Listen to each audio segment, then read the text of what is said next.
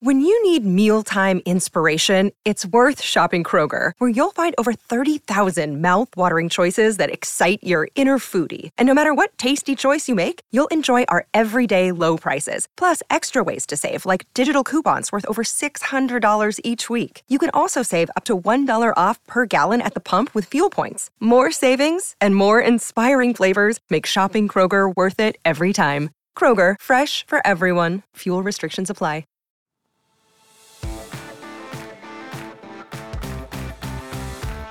Welcome into the new PFF NFL Daily. Here's a recent snippet from the PFF NFL podcast. Pick 30. This is where I'm going to go. Did I think about Bijan here? Yeah. You better thought about Bijan. I thought about Bijan here. I thought about it, but I'm not doing it. I'm going to Cyrus Torrence. So I'm taking the guard here for the Eagles. Here's one where... Step in and play and start. So, we talked a lot about this. Like when you're talking about drafting a running back in the first round, number one, contract. Well, what are we, 30? Pick number 30, contract is peanuts. Number two, it's opportunity cost. And in this instance, your opportunity cost is bringing in a guard to probably start, but maybe not. Like they could theoretically kick out Cam Jurgens. Yeah, to play guard in the way they did with Landon Dickerson, who was a center and then kicked out to play guard while they were killing time waiting for Jason Kelce to retire. So theoretically, the guy might not even start. But even if he does, number one, is he going to be good right away? The last, giant interior guard was Kenyon Green by the Texans, who didn't exactly play very well. But even if he does, this is one where I think you can actually make a case that Bijan, as a running back, moves the needle more than the guard to come in and keep an offensive line in the best offensive line in the NFL kind of spot. It is attractive to me taking the best running back and putting him in an offense with a running quarterback.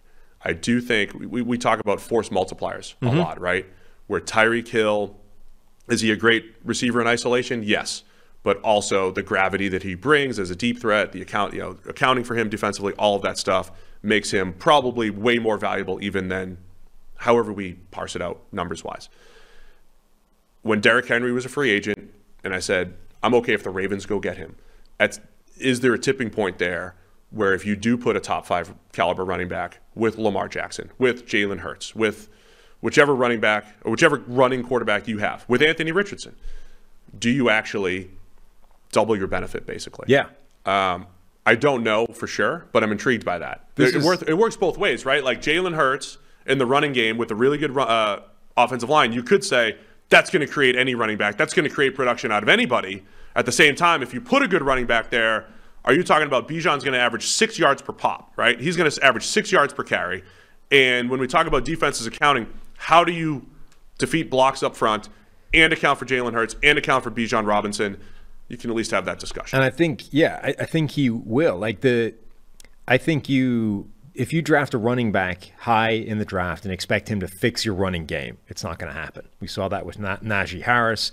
If you had a bad running game and you're like, well, Bijan's the best running back prospect we've seen come along since Adrian Peterson, he's going to come in here and transform everything. I don't think that's going to happen anymore. It really isn't. If your offensive line stinks, Bijan is not going to crush it. He's not going to dominate. However, if you already have the best offensive line in the NFL with a rushing threat at quarterback and an offense generally that is cooking on gas, I do believe that the difference between Bijan Robinson and another random running back is significant. The fact that he is potentially the best prospect to come along since Adrian Peterson makes that more valuable in a system that's already humming than it would be somewhere else.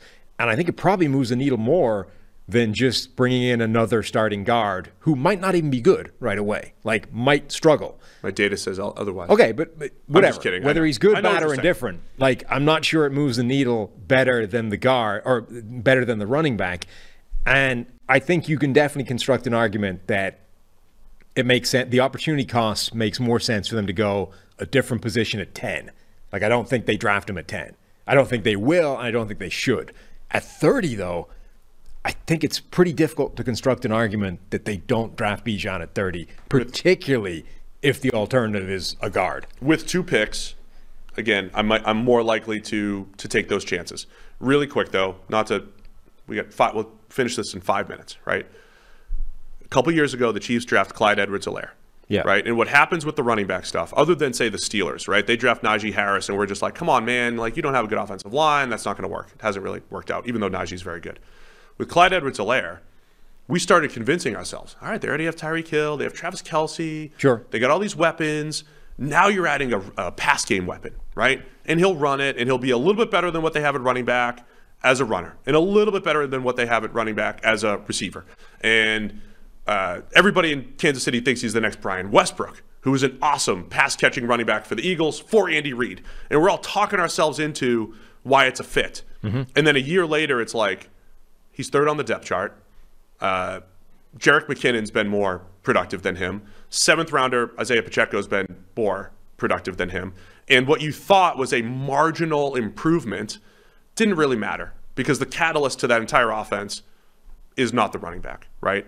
Is that a different argument than the Eagles? The catalyst for their offense is not the running back, right? They are the afterthought. They're just creating production because the offensive line and their receivers and Jalen Hurts make it all work. That is the risk associated with this. Even though you talk yourself into it, and Bijan's going to average 6 per carry, and he's adding something that Miles Sanders didn't have, is that marginal improvement worth it compared to the other places where you can improve your roster? That's the debate here, I think, for the running back stuff. I think it's a different argument for a couple of reasons. Number one, I think generally we now tend to do that for the Chiefs in the same way that people used to do it for the Patriots. It's like, oh, you start projecting this guy's optimum scenario because suddenly he's gone to New England, where the Patriots way is taking these guys that are nobodies and turning them into superstars based off asking them to do the things they do well, not asking them to do the things they do badly. And so every player that New England signs, like, oh, this is going to be like, this is just cheating. How do they keep doing this? Blah, blah, blah. I think we've reached that point now where any offensive player that the Chiefs sign, that's the narrative, right? They're going to turn Kadarius Toney into the next, whoever. Like, this is all crazy.